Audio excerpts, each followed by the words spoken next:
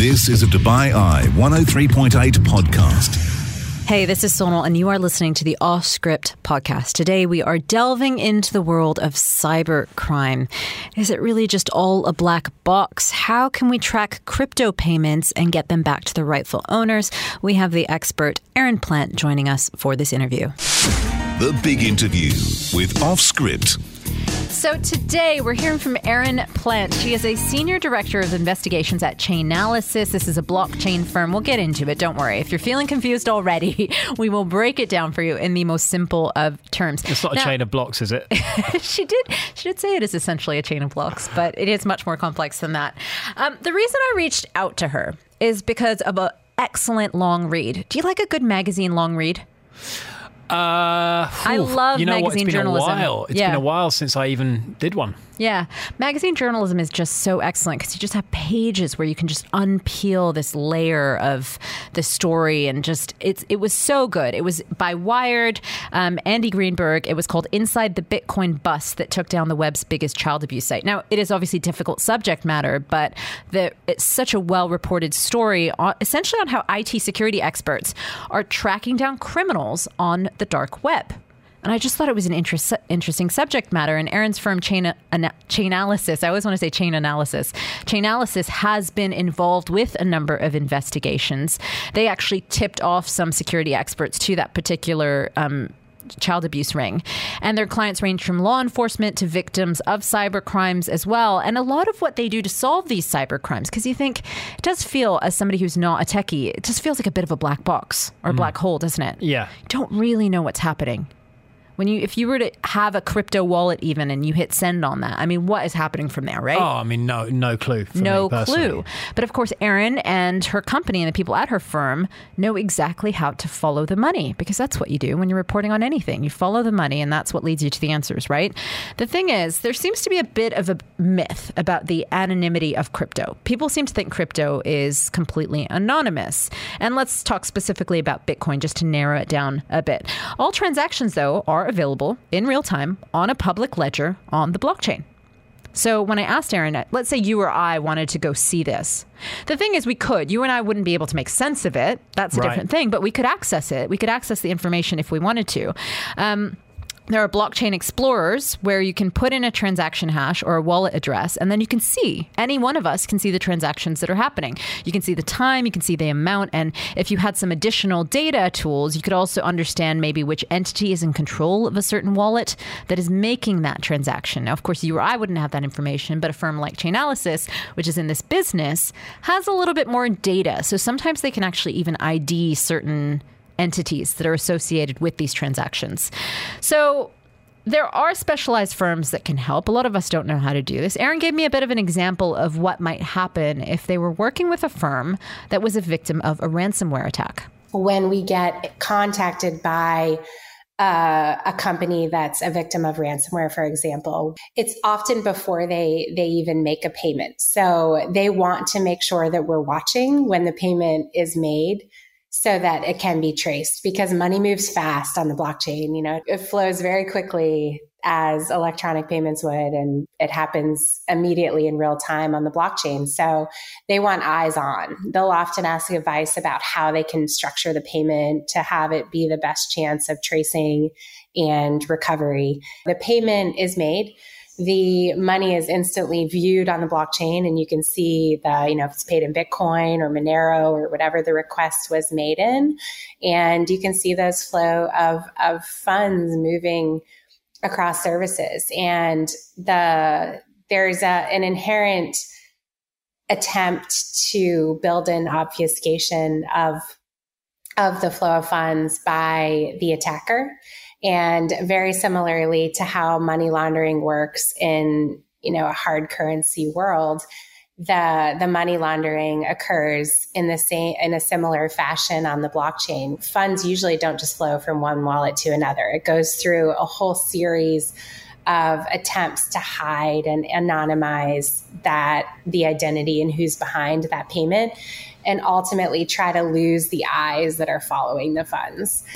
So we will talk in a little bit more depth about how criminals online are money laundering crypto, but we'll also hear about some specific cases. And we'll start with Colonial Pipeline, which made a lot of international headlines. They were the victim of a ransomware attack back in May 2021.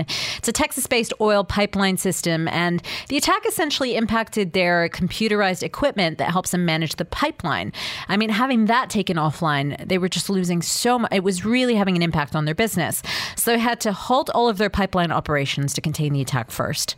Then within hours, in an operation that was overseen by the FBI, the company did pay the amount that was asked by the hacker group. It was 75 Bitcoin at the time. It amounted to $4.4 million US. ERIN told me a little bit about who was responsible for the attack. This was a ransomware group known as DarkSide, and we had been tracking DarkSide we at Chainalysis for many months. So we were aware of a lot of the wallets that were controlled by them and the critical infrastructure components that were part of their distribution of malware. DarkSide is what's known as ransomware as a service. So they essentially sell the license to use their malware, and those licensees can deploy their malware on victims. So it allows the ransomware to be spread to a lot more victims because each ransomer is not having to build their own malware and build their own infrastructure that supports that malware. They're literally just licensing the tool to be able to do it. But to do that, they then pay a percentage of the ransom back to the administrator. So for Colonial Pipeline, when the payment was made, we saw the payment get made and then we saw it split. And 20% of the payment goes to the administrator, and that's the fee as being the administrator owner of that malware itself, and that's DarkSide. And then you see 80% of the fee go to the group behind that actual attack. Even though it's kind of obvious, I'd never thought of malware as a business in that kind of sense. Almost the way that I license Adobe or I license Microsoft to use their tools. This malware is being provided by DarkSide. They've come up with all the technology. How do you reach out to DarkSide? Well, do DarkSide have a website? Are they advertising on Instagram? That's a good question. I mean, there must be ways to find them on the dark web, I would assume, or maybe there's a bit of a network. I didn't actually ask ERIN that question specifically. If you wanted to get, you got to be introduced probably. Who knows to DarkSide? Who knows exactly how you reach out, how you get access to that malware? But once you do get access to that malware, what happens is they're constantly profiting from your attacks. So they could have 100 different attackers who are using their software. They're getting a 20% cut. They don't have to do the attacks themselves. Yeah, of course. Right? So two different things happen. DarkSide, which is providing that malware, will, once they get their 20% cut and when they get their money, they will try to cover their tracks. So and we'll talk about how they do this, about anonymizing the transactions and the money. And it's essentially money laundering that they try to attempt to obfuscate what's happening to the funds. What they'll do is they'll often invest it back into their illegal business. Now, the group that has actually bought the malware and they've launched the attack, oftentimes they want to cash out. If they're, doing this ransomware against this Colonial Pipeline company, they actually want the cash, the funds, so they can use those cash funds. In order to do that, they have to go to an exchange. They have to find a way to turn that crypto that they've got into actual fiat currency, right? So at that point, Chainalysis was able to trace the funds. And in this case, the FBI was able to actually seize a big percentage of the funds stolen, 64 of those 75 Bitcoins that were paid. Do we know who the offending group were? Well, no. I mean, I didn't look into that in too much more depth. But yeah, in some cases, again, you think that, as I said, it's a bit of a black hole. What's happening? It's impossible to trace those funds. It's not impossible to trace those funds. In fact, experts have traced those funds. Law enforcement have managed to actually get some of those funds back. I did ask her how the FBI has the authority and even the technical ability to confiscate a stolen token. Because when you think of Bitcoin, when you think of cryptocurrency, often it's decentralized finance. There's no key regulator to say, here are the laws of how we will use this, and we are going to monitor and make sure these laws are abided by, right? It's all kind of decentralized. It's mined on people's individual computers and systems, and it's all managed like that. There's no central body to say, no, this is illegal, you've stolen these funds, return them. Right? So how can the FBI then come in and say, that's not yours, give it back? She explained to me that actually if it's just sitting in a wallet that's held by the attacker, there's nothing you can do. It's just sitting there in their wallet. But at some point, the people who are doing these attacks want to cash out. And it's at that stage you need to go through an exchange. You have to go through some sort of company or service that's going to enable you to cash out. Right. So whether that's 6 months later after the attack or 6 years after the attack, law enforcement can tell the exchange then that those are illicit funds and they can seize them at that point. What happens when you don't need to cash out? In years down the line when you can use this currency to buy stuff and kind of it can be your cash out? Well, I think that's the point. At some point, the thought is at some point people will want to cash out to use the funds because otherwise what's the point? But yes, in theory, you could just hold the funds in the wallet. When you can start buying for stuff with crypto? I mean, that's a good question. If you could use it directly, but at some point, even for that interaction or that transaction to happen, I mean, I don't know. I don't know how direct it will be. So that is a good question. If you could use that Bitcoin then to buy other things, perhaps that is a way in the future. I mean, and people are already using Bitcoin to purchase things and to buy things, but I don't know how that actually works. But as ERIN told me, it's that point at which people want to transfer crypto into real cash, right? As in fiat currency. Right. That's the point at which you can get them. Okay. So money laundering on the blockchain, we've talked a little bit about this and we won't go into too much depth. We're not going to get technical or anything with this, but it can happen in different ways. You think about money laundering in day-to-day life and the way that we think of it, right?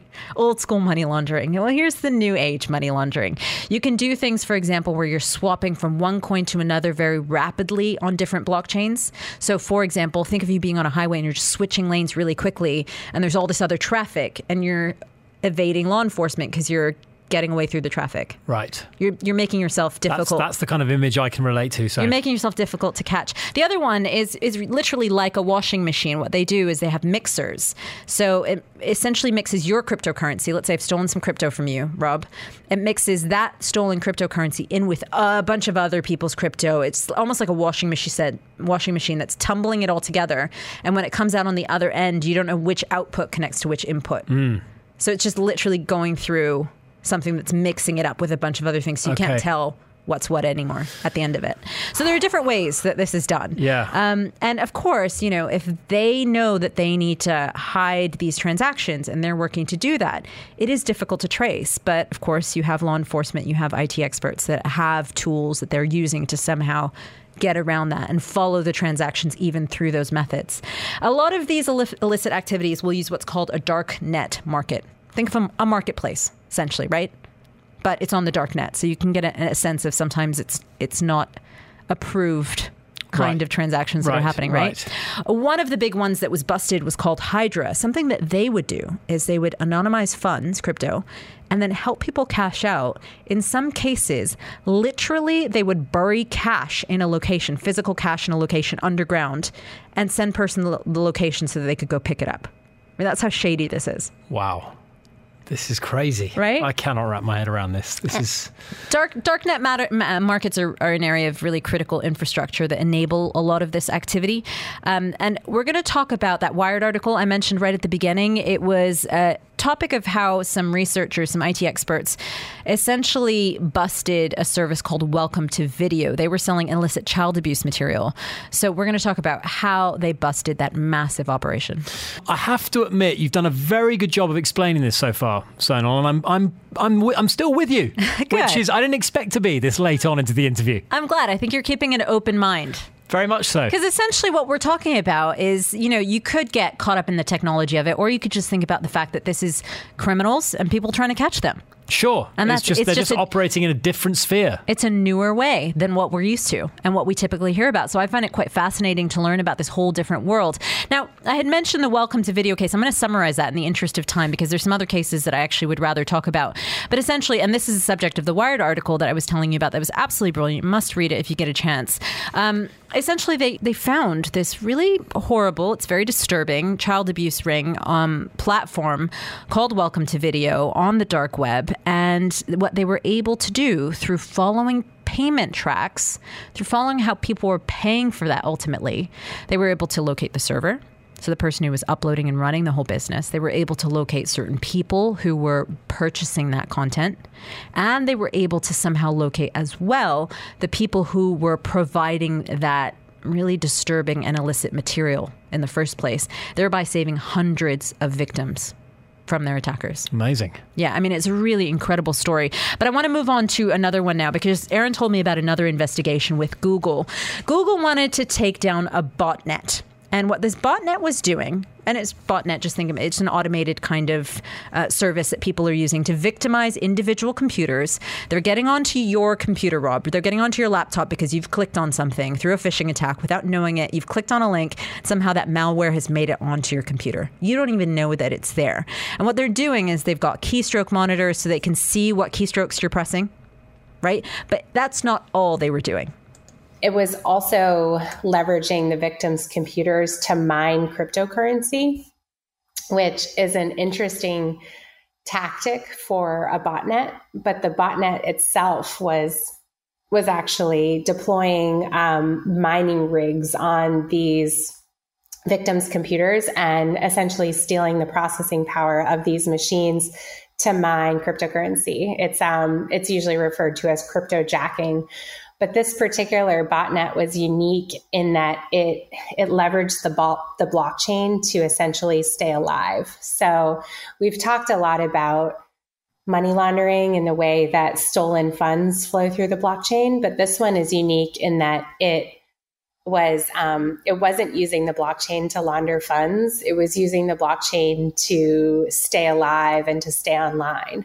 So all of these hacks and ransomware attacks, it's all done through malware. So malware is installed on a machine through some kind of vulnerability, whether it's a phishing attack or something like that. And that malware communicates to a server, and that server, if it can be taken offline, it will disrupt the communication to the malware. So a typical way of basically sinkholing or killing malware is to cut the communication line to that command and control server. So just to clarify that, this malware has made it onto your computer, right? Because you have clicked on something inadvertently. You don't even know it's there. It's running in the background. And what it's doing, it's actually using your computer's processing power without you knowing it to mine cryptocurrency. Because it takes a lot of processing power, a lot of computing power to mine crypto. So it is then getting all this crypto from your computer without you knowing it. So you essentially have doing to you? A mining rate. It's using all your computers. It's using a significant amount of your computer's processing power. So it's slowing it down. It's taking up space on your computer, right? It's doing all these things. It's doing it all without your consent. Now, here's the thing. As ERIN was saying, if you don't want it to work anymore, you just have to cut the tie with the server. But how do you know the server? Essentially, what they did is, once again, they followed the money. They saw that the blockchain was somehow communicating which server it was on. And so by looking at that, they were able to work with Google's lawyers and sinkhole, as she said, basically block off those servers from being able to access your computer, thereby taking it down. Wow. Yeah. It's another world, isn't it? Yeah. And you wouldn't, here's the thing is that could be on my computer right now and I wouldn't know it, because unless I was looking for the specific file, a lot of these things are set up to evade your standard virus scanning tools. So unless I knew exactly what file to look for, I wouldn't even know it was there. So now she also told me, I do want to get actually into a personal story really quickly, if we could. When it comes to individuals, you hear quite sad stories of people who are being scammed, losing their life savings. ERIN did tell me that her company doesn't do too much of this kind of work, but occasionally they are able to help. And of course, it's particularly rewarding. A few months ago, a woman reached out to me on LinkedIn, and she had been, a lot of people are, newer investors in cryptocurrency, and she had invested the money that she had intended to be for her kids, for college, into a cryptocurrency wallet. And it was at an exchange, and she assumed it was safe. And she fell victim to a scam, and ultimately the money was stolen from her. And that was all of the money that she had envisioned for her kids to go to college. And there's no real way to get it back once it moves into these scammers' hands, unless you have the ability to engage a company like Chainalysis or, law enforcement officers are focusing on an individual case like that. But we were able to help her trace the funds. We were able to help her open up a case with her local law enforcement at the state level. And that ultimately was able to recover the funds. So that one was particularly meaningful. And we do try to help individual victims because there's a lot of them. There's so many scammers out there and people fall victim to scams all the time. And it's just it's a terrible thing for the cryptocurrency ecosystem as a whole. Here's the thing. This is the new world that we're living in. What's the profile of these individuals, though? The individuals who are committing these crimes. Who are these people is what I want to know. They don't have regular jobs, do they? They're part of cartels and syndicates and, right? Like organized crime is organized crime, right? You could say the same about the mob or the mafia or, I wonder where the criminals have been left behind who didn't get tech savvy. Like in the real world, when I'm one of them, I'm a professional who's been left behind by my tech illiteracy. Imagine a criminal just going, I wish I'd learned malware. Why did I get into that 5 years ago? What am I doing now? Still, doing normal stuff. Normal stuff? Yeah, exactly.